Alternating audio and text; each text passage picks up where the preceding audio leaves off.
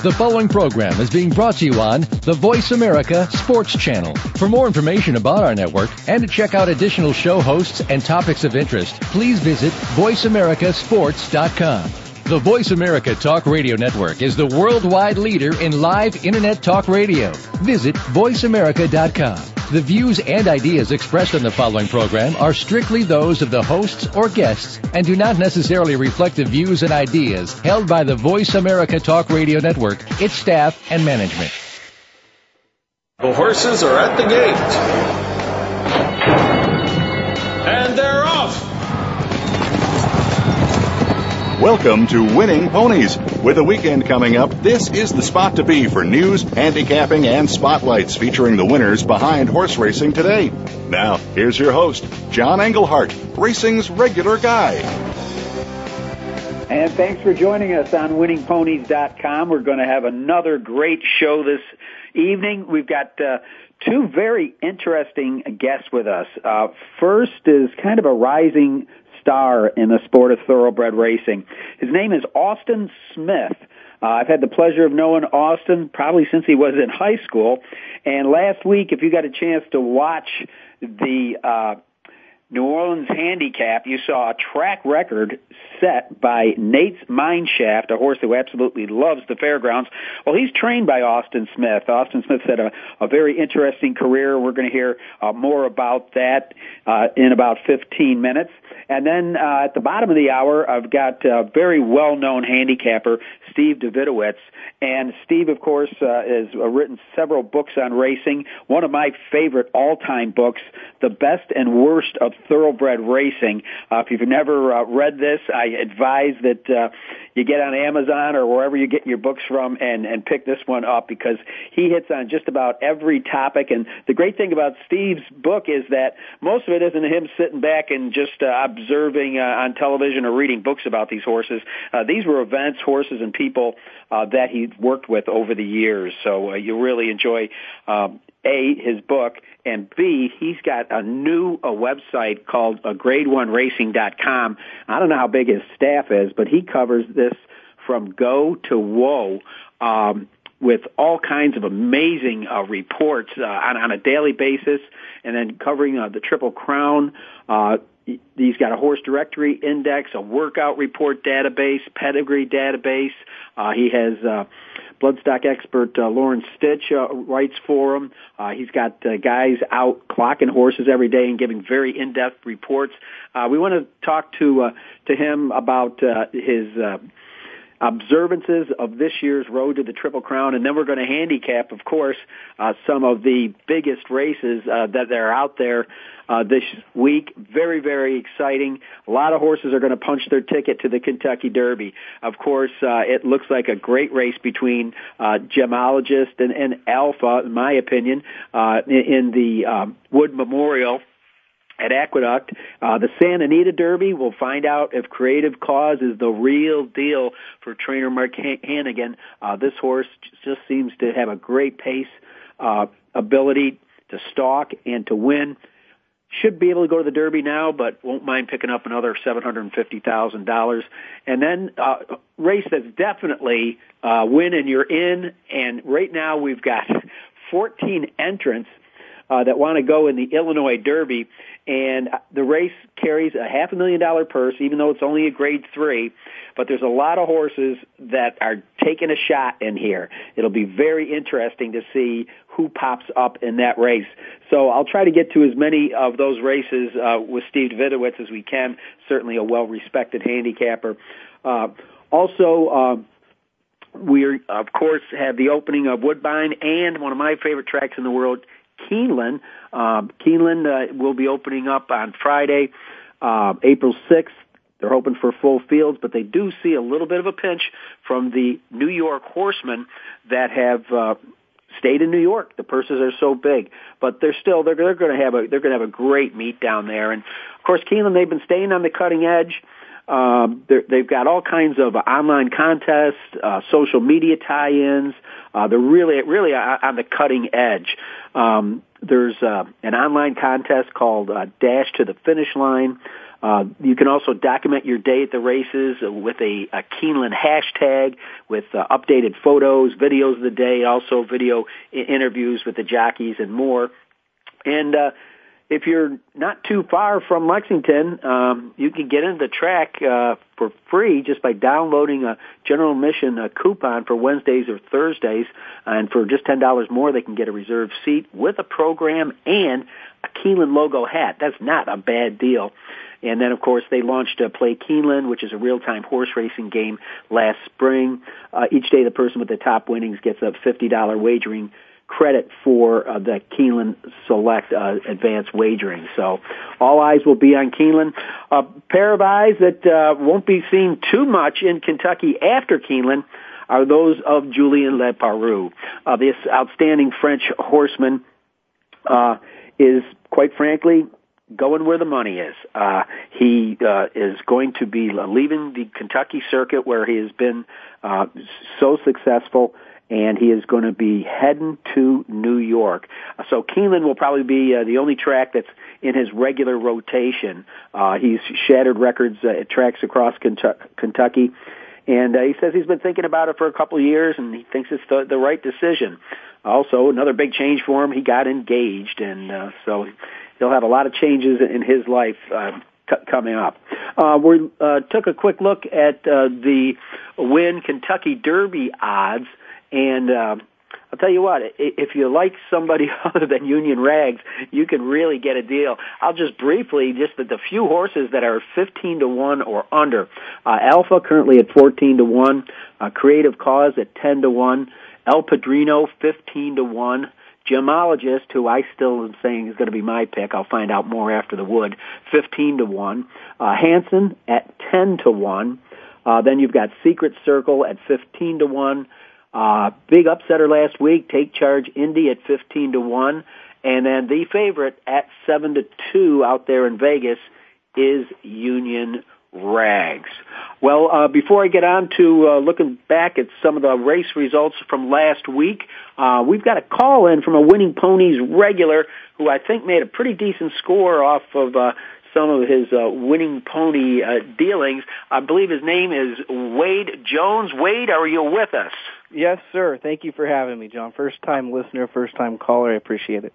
Well, shame on you, first-time listener. Well, here's the deal. All the shows are on podcast, so you've got no excuse. You can go back.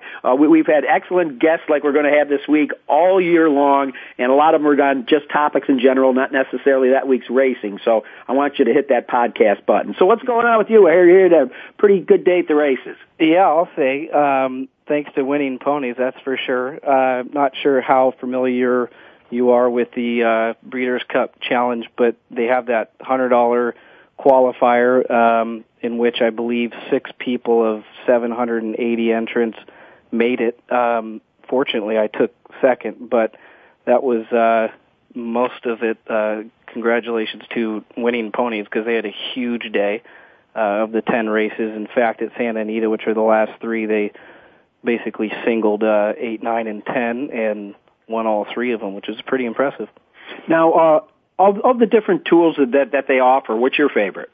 I like that when they handicap a race, they'll point out certain things. They'll, age-wise or class-wise, moving up, moving down, monster workouts. They'll basically pinpoint or read in between the lines of what everyone's got in front of them in the daily racing form, and they just kind of highlight certain points. In a 12-horse field, they might, highlight 3 horses that have a chance to win. And, everyone knows anytime you're taking a multiple choice test, you can pretty much eliminate 2, and that leaves you with a 50% chance of the right answer. When you have, hey, you took my SAT test with me. You got 10 or 12 horses. If you can throw out 80% of them, you've now increased your chance of winning, and that's all you can do, in my opinion. You pick a horse that has a chance, and you hope that he wins. That's the way I see it. Well, I'm glad you got there. What part of your personal handicapping do you throw in along with the tools that Winning Ponies give you? Well, what I would do is, without looking at what they would analyze in a race, I would just kind of, put a cover over that and do what I thought was right in the system that I'll do. I personally do my best to try and just figure out what the pace of the race is. And I think if you can, put a good move on that, you can, pick your closer or pick your front runner, whatever the pace should be. And I would pick, 2-3 horses that have a chance, and then I would go and look and see what Winnie's Pony said. And fortunately, that round we shared a lot of the same thoughts, and it just worked. But going back and looking at all of their selections for the 10 races, I mean, I think they had every horse that won in their top 3, which was unreal. So I mean, if you were handicapping solely based on what Winnie's Ponies selected for you, if you didn't make money, you were doing something wrong. Well, listen, thanks, ladies and gentlemen. That was Wade Jones calling in, and once again, winningponies.com has the tools that you can use to get you in that window that cashes your tickets. Thanks again to Wade Jones for calling in. And Wade, you better start listening to the show on a weekly basis. You got it. Absolutely. Go Breeders' Cup, right? You got it. Okay, back to some national news. Of course, if you got up a little bit early on Saturday, you got to see the World Cup and the big $10 million winner. Well, it wasn't Royal Delta and it wasn't Game On Dude. They both really failed to menace, and kind of like Chantel Sutherland said, Game On Dude, I watched the race, was sitting in a very good spot. She just said he really didn't take to the track. He was kind of struggled with the all-weather surface. It was kind of different, and didn't, felt like, he was healthy, he was fit, he just didn't like it. Horse that did was Monterosso. He took command in mid-stretch and just powered home easily to win the Dubai World Cup, $10 million race. He's a 5-year-old horse, and Godolphin ended up running 1-2 in the race. The young jockey, Mikel Barzalona, had the horse in full gear, took command. If you saw the race, you weren't sure where the finish line was because he stood up about 40 yards away from the finish and celebrated. It looked good on camera, but the stewards weren't real happy about it, and he ended up getting a $5,000 fine. Everybody was hoping the Factor would win the Golden Shanin, and in a way it did, but it was Krypton Factor, not the Factor, trained by Bob Baffert. The Factor, who, from I recall looking at the past performances, always had the lead at the first jump, was nowhere to be found, and he just was never involved. He finished 6th, and the New York Invader Giant Ryan finished 5th in that race. Luckily, Bob Baffert made it back okay with his horses. They're all safe and sound back in North America. But we were hoping Chantel Sutherland would become the first woman jockey to win a race over there, but there was kind of some similar history being made, and that France's Corinne Barande Barbe became the first female trainer to win a thoroughbred race on Dubai World Cup night when Ceres d'Algers held off St. Nicholas Abbey, horse that won down at Churchill last year with Joe O'Brien in the saddle for his dad. Oliver Pessier had the mount for the first time on this 6-year-old and gave Barande Barbe a birthday present. She turned 54 the day before. Well, our big champion, Arve de Grace, will be shipping to Oaklawn for the Apple Blossom.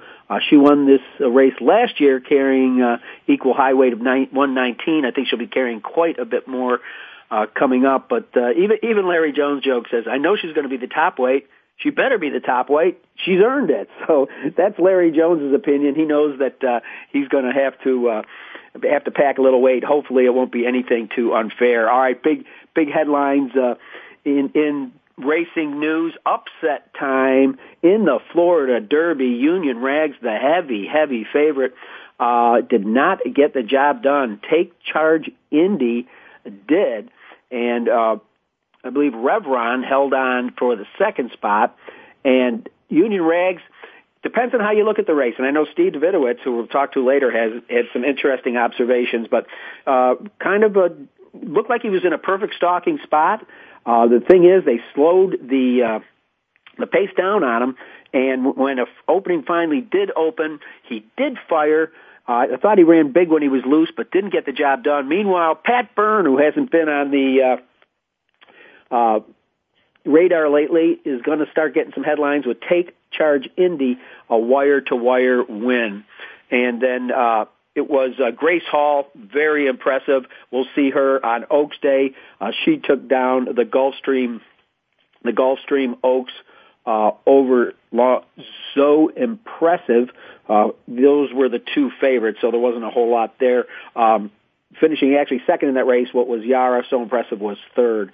So it'd be very interesting. The Oaks is going to be an excellent race this year.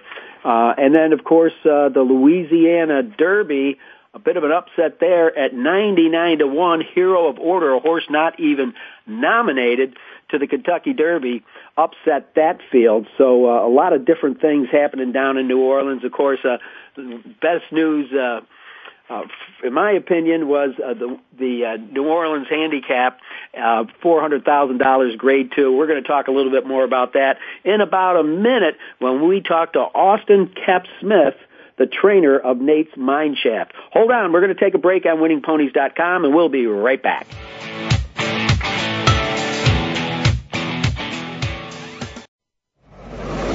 Your internet flagship station for sports, Voice America Sports. And they're off! What? Can't make it to the track? You can still get all the action with winningponies.com, the home of the easy win form, the most accurate predictions on thoroughbreds, quarters, and Arabian horses at most American and Canadian tracks. Whether it be the Triple Crown, Breeders' Cup, Travers, Haskell, or your daily races, don't worry. Let winningponies.com make some money for you. Your internet flagship station for sports, Voice America Sports.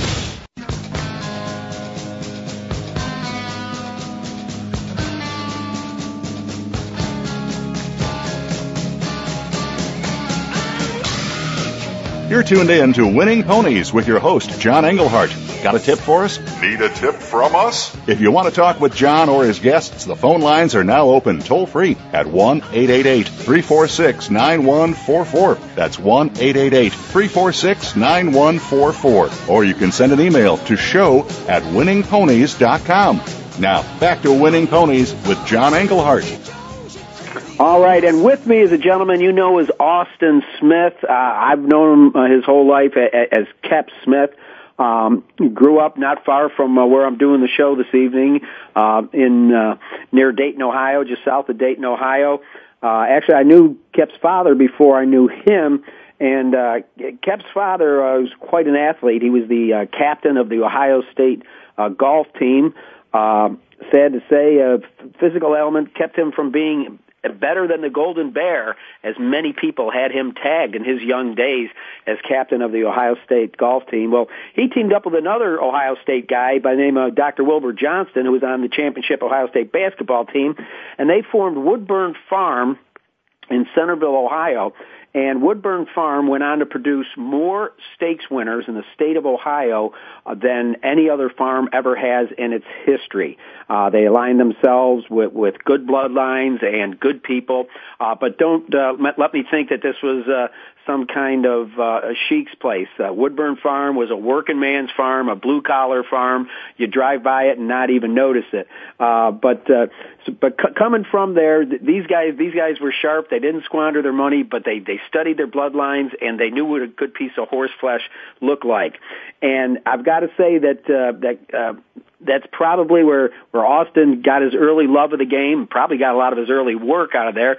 So with me, again, that's the background of Woodburn Farm and the family and the place that Austin Smith comes from. Austin, how you doing, my friend?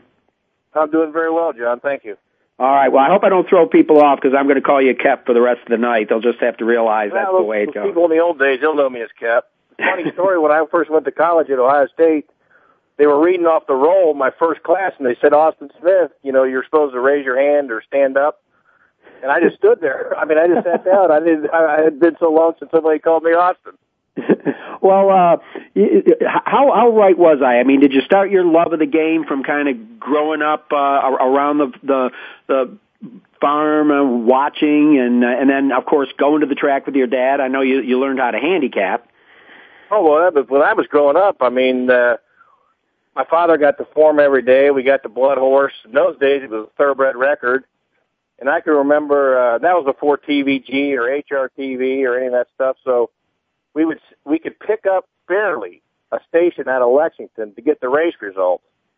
And I remember as a young kid just sitting out in the car, hearing a scratchy radio station trying to get the results. So, I mean, from a very, very young age, I was indoctrinated into horse racing. And I tell you what, it was the greatest childhood a kid could have. If you liked horses and you liked horse racing, it was absolutely spectacular. I mean, going to the races, I mean, family holidays were, we'd go to Calder a couple weeks before Christmas, and once in a while, every other year or every year, we'd go to Saratoga in August. I mean, it was absolutely beautiful. Well, your dad's a great guy. Back at the time, I was a fledgling columnist. I had a breeding column with the Daily Racing Form, and your dad had a thing called a fax machine.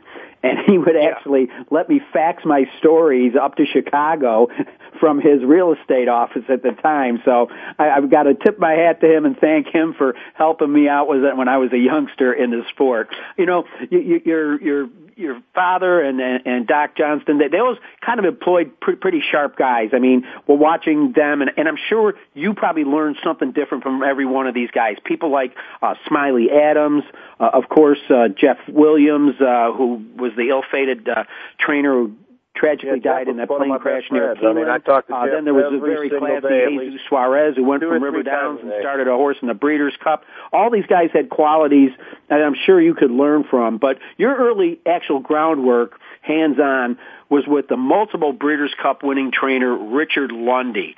Give me the background on that, because I've got to know Dick over the years, and I just think he's a real quality individual, and I've got to see him work with horses, and the guy's just fantastic. Well, I'll tell you a great story about that, how I met him. I was driving, he had a house, even though he was training in California and working for Mr. Paulson, he had a house in Centerville. It was actually Washington Township, which is, the township next to Centerville. Right. And he was walking down the road carrying his luggage. And I saw him, and I said, I pulled over, and I said, I know who you are. And anybody that knows Dick, he's not the most, outgoing. He's pretty introspective. And he looked at me, and I said, look, I'll give you a ride. And he said, well, I'm locked out of my house. Can you give me a ride to Casano's? I said, sure. And he had just won the early times with Kudos. So I gave him a ride, and I didn't think anything of it. And I saw him, a little while later, and we got to talking, and he said, look, he said, I said, why don't you come look at some horses at the farm? Because his house was right down the road from where my father and Dr. Johnson's farm was. So we started talking and meeting there and looking at horses and going over horses, and that's how I met him. I picked him up on the side of the road. That is unbelievable. I had never heard that story. So you eventually, I think, did you go to Florida with him, and that's where you started? Yeah, we went to Florida. I went to work for him. I was working with my dad in the real estate, and I just hated it every day because I loved horses. Basically, I just show up and find any excuse to either go to River or Beulah or Keeneland or Churchill or wherever, and finally I just decided, you know what, when Dick said, why don't we go to Florida, and I said, hell yeah, I'll go. I mean, I'd been around the racetrack a long time, but I never worked, at the barn, but, I caught on pretty quick. Yeah, you obviously did, and obviously throughout the whole time, and I know your dad's got a pretty sharp eye. You guys also, like you said, from reading the thoroughbred record and everything, you had a good education in pedigree, and you actually found the dam of multiple Grade 1 winner Spoken Fur, and purchased her and brought Spoken Fur up and raised her at Woodburn Farm. Yeah, actually, we foaled her, and I bought her. That's a funny story, too, because he was not a real happy guy when I purchased her. Who's this, your dad? My dad. I signed the ticket in his name, and he wasn't very happy. But we foaled her in Florida, which was Spoken Fur, and then we brought her back to the farm, and obviously Spoken Fur turned into what she was. We ended up selling her and the mare and the weanling, so it turned out good for everybody.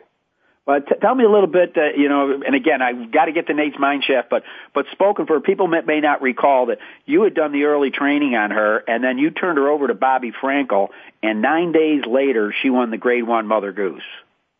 Yeah, he called and said, "Is she for sale?" And I said, "Yeah." And he said, "Where do you want me to wire the money?"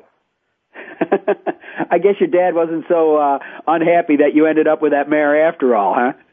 No, of course not. He probably won't give me credit for it, but I mean, it's the truth. It's the truth.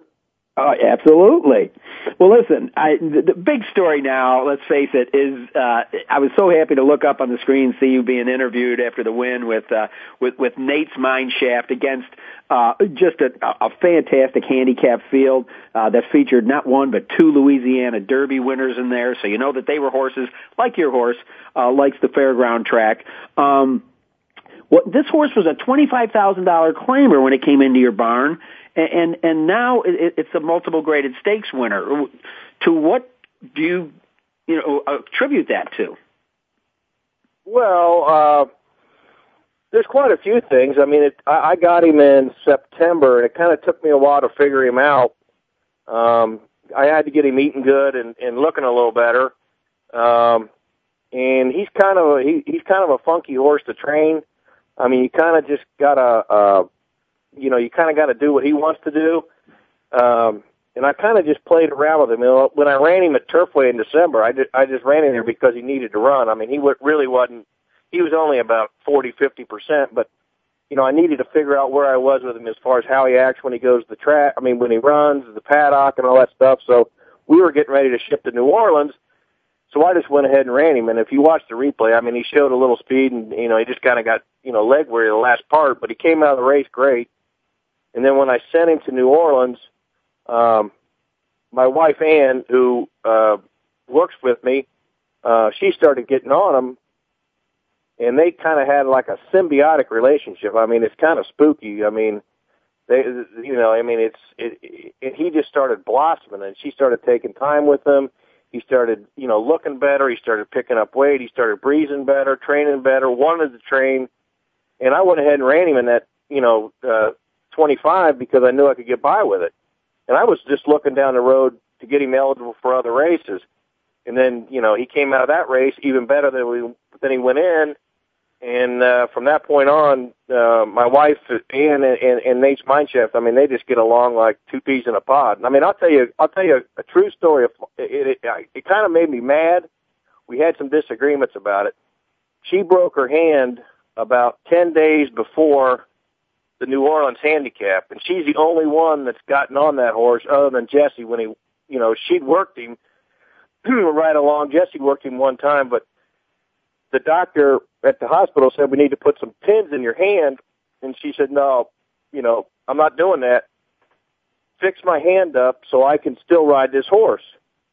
So she rode this horse. She breezed the horse twice with a broken hand, and because she refused to get her hand, completely fixed because she wouldn't have been able to ride. So I got to give her a hell of a lot of credit. She's tough. She's a tough broad, I can tell you that. That's unbelievable. Well, obviously, things are going to be shifting. I know you probably wish that the Breeders' Cup was run at the fairgrounds. Your horse is now 5 for 5 on Gentilly Boulevard. What are the future plans for this 5-year-old Ridgeling?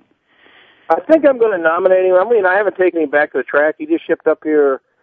He got here Wednesday morning, and obviously I haven't taken him to the track yet because it's just Thursday. But I'm going to probably give him Friday, and he's kind of a strong horse, heavy horse. So I'll probably give him tomorrow off, and then take him back to the track on Saturday. But temporarily, I'm planning on the Ali Sheba on Oaks Day.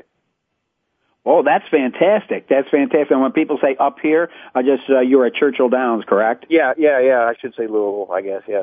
Now, how many horses do you have in your care? And since Nates Mineshaft victories, has anybody kind of calling you saying, "Hey, I got a horse that might fit under your shed row"? Well, I kind of work for the people that own Nates Mineshaft, Pete and Scott Raymond. I kind of work for them pretty much totally private.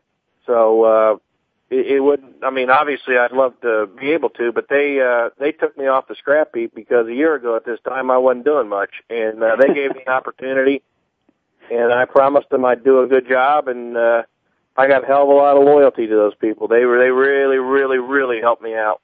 It's a tough business now. I mean, it's tough getting owners now, and when you get somebody that I carry 24 now for them, and we have some other ones that are at the farm getting ready to come in. When somebody gives you that kind of shot, I mean, I'm a big believer in loyalty, and believe me, I really, really appreciate everything they've done for me. That's fantastic. It's a fantastic attitude. But the one thing that I think I've failed to mention in this conversation is that you didn't break the track record in New Orleans. You smashed it.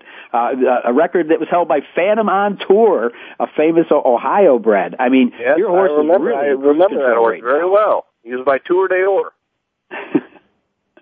But at 9-1, I hope you went to the window with little faith in Nate.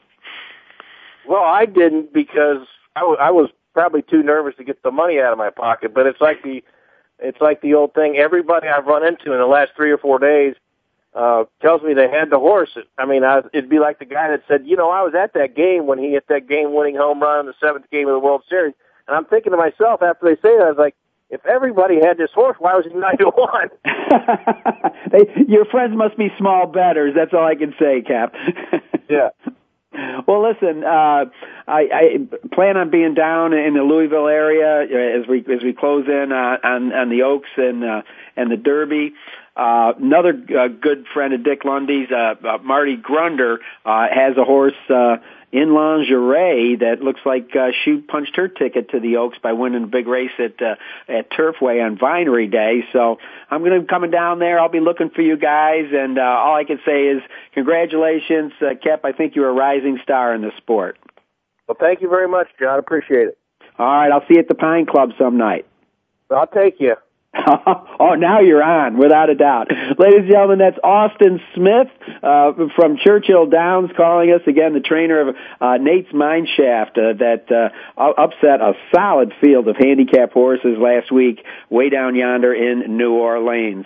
Well, in a few seconds, we're going to take a little bit of a break, and then we're going to be back with Steve Davidowitz, who's an author, and right now he's the creator of grade1racing.com, a website that I just can't get away from. It is so packed with in-depth information that you want to have, especially coming up to the Triple Crown Trail.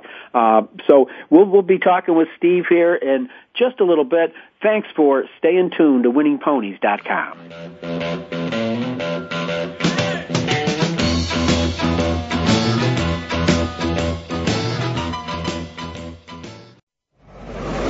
Your internet flagship station for sports, Voice America Sports.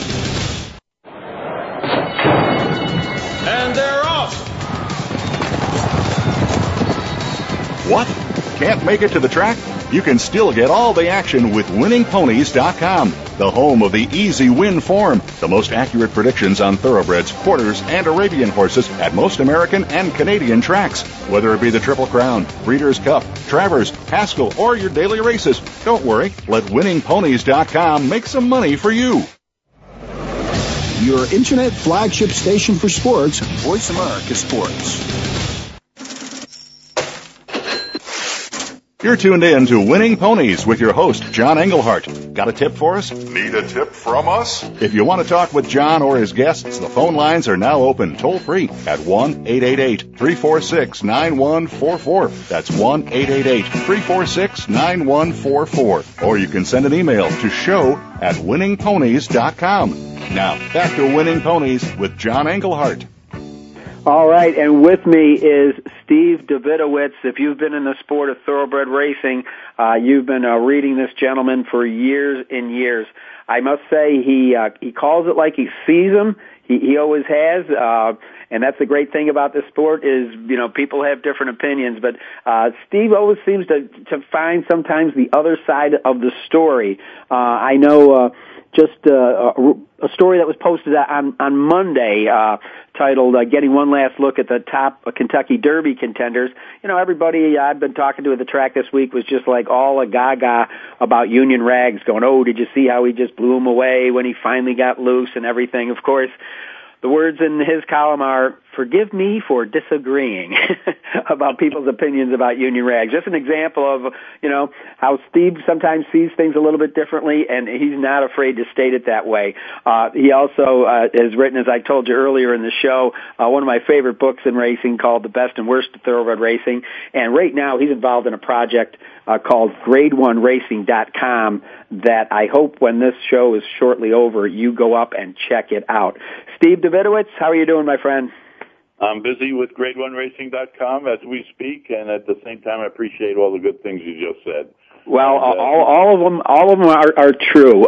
Let me go back in time because I want to get around to Grade 1 Racing, but the best and worst of thoroughbred racing. What I like about this book is, I mean, I guess a lot of people could have tried to have written it by researching books and, you know, coming up with, you know, historical facts and things like that. But so many of your chapters, writings in here involve personal involvement with the people and the horses you're talking about. I mean, that's got to be a great kind of personal achievement for you while you wrote this book. Well, you know, it's interesting how the book came to life, and it was written in 2007, and there are some horses and people that have subsequently come on the scene that I would love to include in the list of the best that I saw, and a few things that have happened that have been among the worst, too. And I might actually put some kind of an update revision out there in a few more years. But the thing about the book was that my mom was dying. She was in a hospital, and we all knew that it wasn't going to be much longer. And, you know, she was not exactly a racing fan, but she followed my career, of course, for years and years. And she sat up in her bed and hadn't spoken a whole much, and she said, "Well, what are you going to do?" And the question, you know, really stunned me. And, you know, and I said, "Well, I'm not sure, Mom. What do you think?" And she said, "Well, why don't you write about all the really good things you've seen in racing and the not so good things?" And that was the best and worst of thoroughbred racing right there.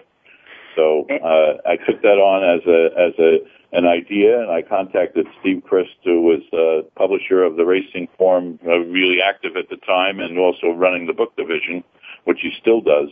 And he agreed to the idea in about 10 minutes of conversation. And that took me almost a year and a few months to actually go back over the different areas, the jockeys, the trainers, the horses, the 3-year-olds, the 2-year-olds, the tracks, the different categories, and reflect on what I thought was really good about the ones that I had seen, and again, the ones that weren't so good, and had maybe inflated reputations or did things that really annoyed me and other fans. And it was a project that I really loved doing. And I copped to the fact that, you know, some of the rankings I might not have been as sharp as I would have liked to have been. And others, after they read the book, and this was one of the reasons why I wrote the book too, you know, took issue with, well, you know, how come you didn't rank this sprinter higher? Or you really think that jockey was as good as that one? And I love that because it developed, you know, a lot of good conversations, and it made me think also that I should go back myself, as much research as I did, and review some of those rankings. And I probably would alter a few of them here and there by a point or two, if you will. Well, your mother, Sarah, I know the book was dedicated to her. She had a great idea for a great book from a great author. And I have to say, on an aside, your one chapter on jockeys, your view of Steve Coughlin, who's a gentleman that I had started watching when he was riding at 16 down here at River Downs, and I still know him now as an adult and father and farm owner. I really think you were dead on about some of the kind words that you had for him, and kind of how his career changed after that one injury. But really, in my opinion, where in the history of the world, now I'm making bets at 1,000,000 to 1, are you going to find somebody that won the Irish, the English, the Italian, the French, and the Kentucky Derby? And the Preakness and the Belmont. Well, right, but I'm just talking, those horses, those races I named were all derbies. It'll never happen again. I think for a short period of time, he was the Sandy Koufax of horse racing. He was the best who ever existed for a very short period of time. And the injury he suffered at Saratoga while he was in the middle of his great rise to fame and skill occurred when he was still very, very young. And he came back a little too soon. You could see it that he wasn't as balanced or as smooth in the saddle as I thought he looked in his 1978 year with Affirmed and some of the other great rides that he had even before that when he was the King of New York as an apprentice. And I can say this about Steve Cawthon, that I have more respect for him as a man, as a person.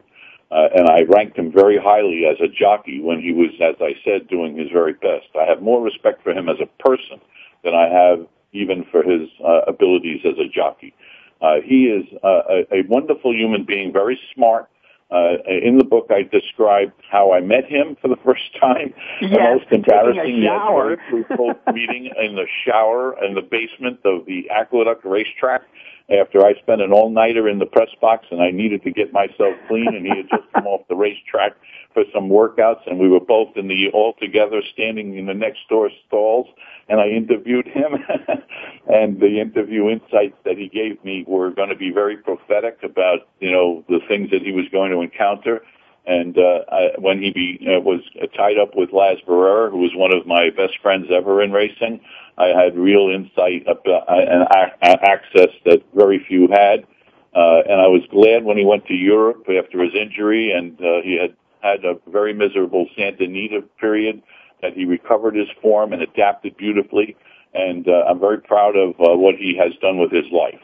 Yeah, and as an aside, before we move on here, I will say you were one of the first people that I saw in writing that wrote something that Steve told me that I always wondered about, and that is, in the Belmont Stakes, that's the first time he ever cracked Affirmed left-handed.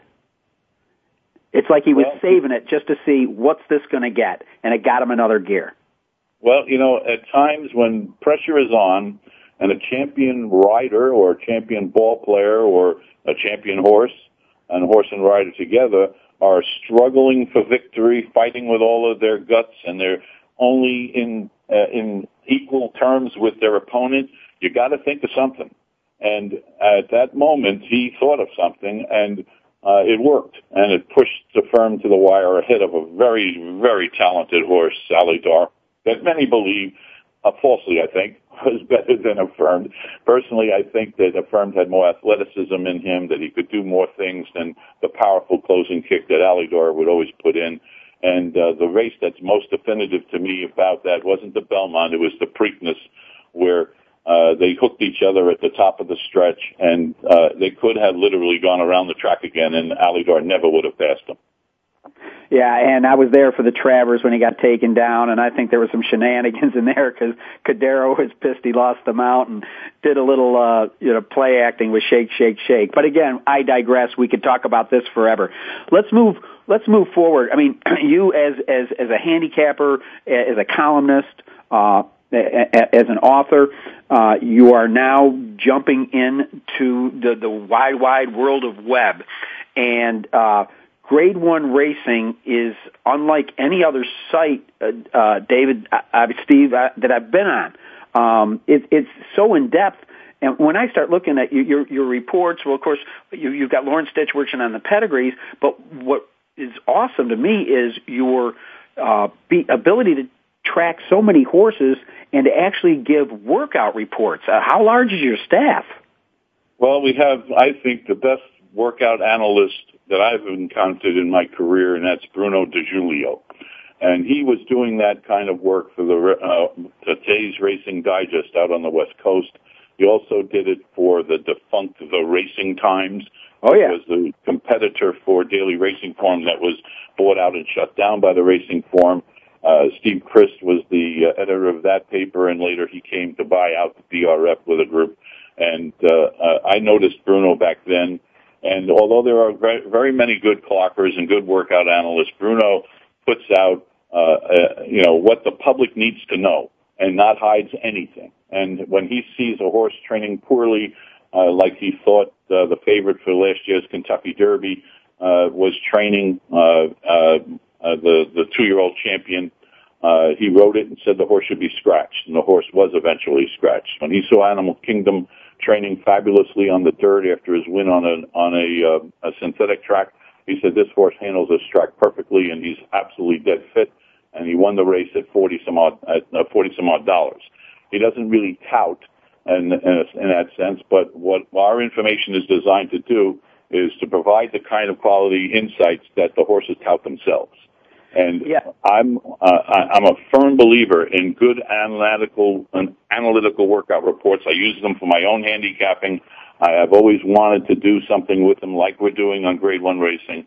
So we have a team that that fit that standard. You're only contributing because the public wants to know what's really going on. We're not selling our workouts privately to trainers. We're not giving them to clients that want to have the inside track on things. We're providing them for the horse-playing public. And we have several clockers in different locations who are now clocking Southern California races where Bruno used to be based. We have Bruno's better half, I could say, who's also turned out to be a brilliant clocker, Molly Jo Rosen, whom he trained.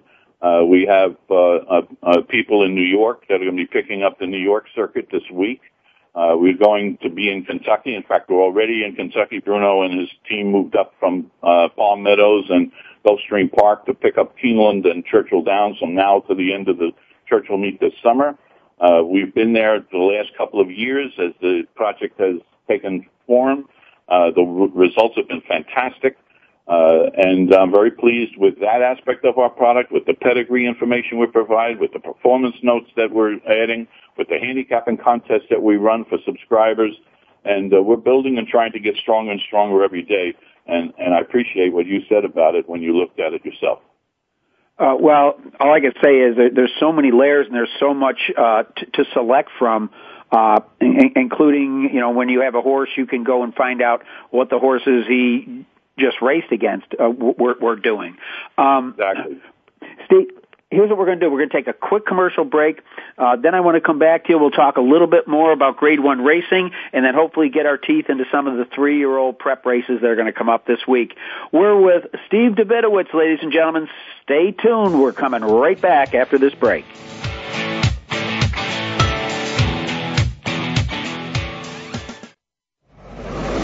Your internet flagship station for sports, Voice America Sports. And they're off! What? Can't make it to the track? You can still get all the action with winningponies.com, the home of the easy win form, the most accurate predictions on thoroughbreds, quarters, and Arabian horses at most American and Canadian tracks. Whether it be the Triple Crown, Breeders' Cup, Travers, Haskell, or your daily races, don't worry, let winningponies.com make some money for you. Your internet flagship station for sports, Voice America Sports. You're tuned in to Winning Ponies with your host, John Englehart. Got a tip for us? Need a tip from us? If you want to talk with John or his guests, the phone lines are now open toll-free at 1-888-346-9144. That's 1-888-346-9144. Or you can send an email to show@winningponies.com. Now, back to Winning Ponies with John Englehart. All right, and with me again, Steve Davidowitz, the brainchild behind grade1racing.com. We're just going to touch on his website briefly, and then we're going to get into some of this week's racing. But Steve, I understand that for the listeners of winningponies.com, you're going to give them a little bit of a break here.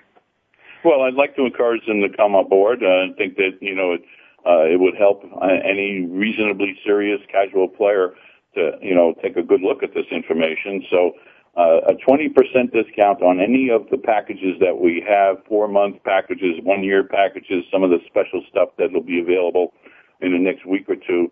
They can get 20% off by going to the website, and in the registration page, the subscription page, just enter the code word WINNING. That's part of your game, and that's part of all of our games, winning. And if they do that, they'll immediately get a 20% discount on our package rates. Well, that's great, and for sure you'll get Charlie Sheen to sign up. Now, as we look into our crystal ball, looking at the 3-year-olds coming up, this is an exciting time of the year. You made what I thought was a very important statement in your article that was posted on Monday on the Daily Racing Forum, and it was your closeout. And at the bottom line, here's what you said.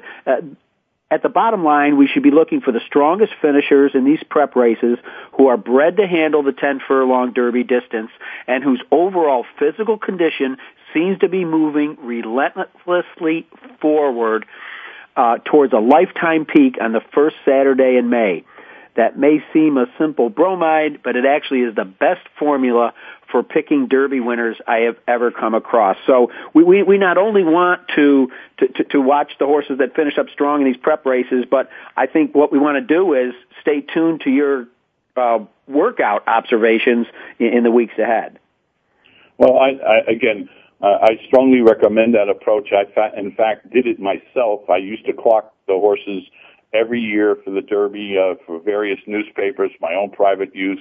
It was invaluable in picking horses that paid big prices and sometimes upset favorites, and the favorites didn't win very often in the Derby for a long time. And it confirmed my belief in Barbaro. It confirmed my belief in Fusaichi Pegasus, and last year Animal Kingdom, as I said.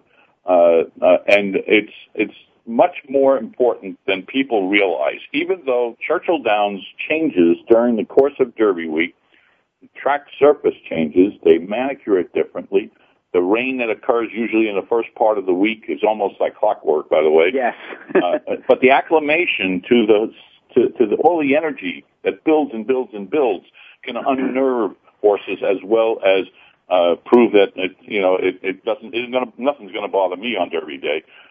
So these things take ban out, but you have to have the fundamental to begin with. You have to have a horse who is not suffering maladies, problems, last-minute quarter cracks, whatever, and has approached his most recent prep races or prep race as if he is showing signs that he has the ability you think he has him. He doesn't have to win the prep race. In fact, one of the best examples I have ever seen of a Derby horse who was prepped right was Unbridled by columnist. The horse ran third in the Bluegrass Stakes, or fourth, I can't remember exactly, but he was not the same horse he was going to be on Derby Day, yet there was room left for the horse to show more during those works that led up to the Derby, and he delivered a powerful performance. So it's a subtle thing, but you do want a horse that has the breeding, the handling, the stress-free issues. You don't want, as I say, quarter cracks or temperatures on Monday or Tuesday that they're just hoping to get past. They don't get past it. They don't win. Even Empire Maker didn't win the Derby when he was the best horse by far in that Triple Crown because he suffered something that hurt Bobby Frankel's ability to get him ready. So those are important things. But in these last prep races, like the ones that are being run this weekend, take a horse like Creative Cause, who is the favorite for the Santa Anita Derby. Yeah, let's go there right now because I've only got 5 minutes to close. So we'll pick it up with the Santa Anita Derby and then parlay it back to the Wood. You want me to continue, or do you want to take a break, or what? No, I want you to handicap the Santa Anita Derby for me. Okay, well, what I'm saying is that Creative Cause, to be the horse he looks like on paper and has looked in the flesh on Derby Day, does not need to win the Santa Anita Derby. He figures to be the favorite. He probably could win the race, but he doesn't have to. Yet, if he comes out of the race fine, if he made any kind of a run during the race, and then trains up to the Derby really well, you can't discount him. He has the profile of a horse that should run extremely well at a mile and a quarter on Derby Day. There are horses in the Santa Anita Derby, though, that definitely need to run their best races in order just to make the Derby because they need the earnings. There's a maiden in the race who has been training well, who has close enough form to other horses in the field, Brother Francis, who I wouldn't discount winning this race. There's a horse who just won a sprint race only. Bob Baffert's one of Bob Baffert's 3 horses in the field, who's got real speed. Can this horse stretch out and win a mile and an eighth race like this? Well, if the track is pasteboard hard and fast and favoring front-running types, Painter just might be a horse that you could win the Santa Anita Derby with. Midnight Transfer is a horse who showed some promise in his last race, and he seems to be training right along really well. And then you have that other horse, I'll Have Another, who came out of a long layoff and an injury to win the Robert Lewis Stakes. Now he's going to get really tested and he has to do it again to prove that he's at this caliber. So right now, sure, Creative Cause is the logical favorite, but again, he doesn't have to win the race to remain a serious contender for the Derby, and there are those other horses that need to do much better, need to win the race in order to get the earnings to qualify, and they're training well enough to cause an upset. Absolutely. Now let's swing back to the Resorts World Casino Wood Memorial. Again, there's a horse in here that people ask me every year, hey John, who's your Derby horse? And I was telling them since Christmas that I was very impressed with a horse by the name of Gemologist, who I've got to see run in person twice. Obviously, you always like to have a horse. Of course, he has Super Saver qualities with the win in the Kentucky Jockey Club. He really had a nice debut, but he's got to punch his ticket in the Wood Memorial in order to get in the Derby. Alpha's another one that, the Sheiks have decided to keep this horse here and go a different way. He's trained by Karen McLaughlin. Is this a two-horse race?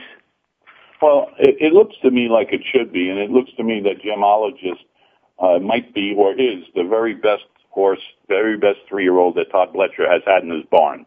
And he's run several of them out there, and then some of them have done okay. But this horse is undefeated. He ran a very nice prep race at Gulfstream Park. It was a one-turn race at Gulfstream in a mile where he earned a pretty good buyer speed figure. But he's got experience at Churchill. He won that stakes at Churchill around 2 turns. He's bred to handle the distance. He's by Tiz now, who only won 2 Breeders' Cups back-to-back. No other horse has ever done that. And his training has been excellent, and he should be able to repel or deal with the possibility of some front-running pressure. In fact, what I liken him to is not really a front-runner, even though he's been near the pace in every one of his races. He, in his last race, to me, was a stretch runner on the lead. And that's a dynamic quality to have in an improving horse, because it shows that he can finish, and he doesn't have to be in front in order to produce his best race. And if he loses this race, I'll be surprised, but we've seen enough surprises in these races from time to time not to really get that married to them. I liked the Alpha at the start of the season, and I thought his 2 races on the winter track were pretty good, but then McLaughlin, for all his talent and all his quality as a trainer, started to confuse me a lot by trying to decide whether he wanted to go to the Florida Derby, the Louisiana Derby, the Bluegrass Stakes, and it was all because he wanted to keep Ramon Dominguez aboard or to find a weaker field. Well, he's not going to have Ramon Dominguez aboard when he gets to the Kentucky Derby, so why not seek out a rider that he can have for not only the prep race, but for the actual Derby itself? He's got talent. Absolutely. Well, ladies and gentlemen, again, we've been talking with Steve Davidowitz. I wish this show was longer, but it's not. Steve, one more time, if you would, for our listeners. Thanks so much for your gracious offer for grade1racing.com. Would you tell our listeners again how they can get a benefit from logging on and getting a discount? Well, I apologize for taking more time than I should have, but all they have to do is go to the www.grade1racing.com website, spell it out, grade1racing.com, go to the subscription page, enter the code word WINNING, and they'll have 20% discounts available to them for the next couple of weeks or so to all of the packages that we offer, and I think they'll enjoy it and gain from it. Well, Steve, once again, thanks a lot. I know you're in the middle of a meeting about your website. I really appreciate you taking out the time to be with us tonight, and I do advise my listeners to seek out your book, The Best and Worst of Thoroughbred Racing. Well, you're very kind and very generous, and again, I apologize for overstepping the boundary lines of normal radio time. You didn't overstep anything. We're talking horses. That's what we do here on winningponies.com. Ladies and gentlemen, thanks so much for listening, and we hope that you will tune in again next week. We hope you will tell your friends. And remember, all of these shows are on podcast, so if for any reason you missed a part of it or you want to tell a friend about it, please do, because they can get it. We've got years' worth of these programs, and we've had top individuals like Steve Davidowitz throughout the history of this show. So from high atop the grandstand, overlooking the turf course past the Ohio River to the hills of Kentucky, I'm John Englehart. Remember, bet with your head, not over it.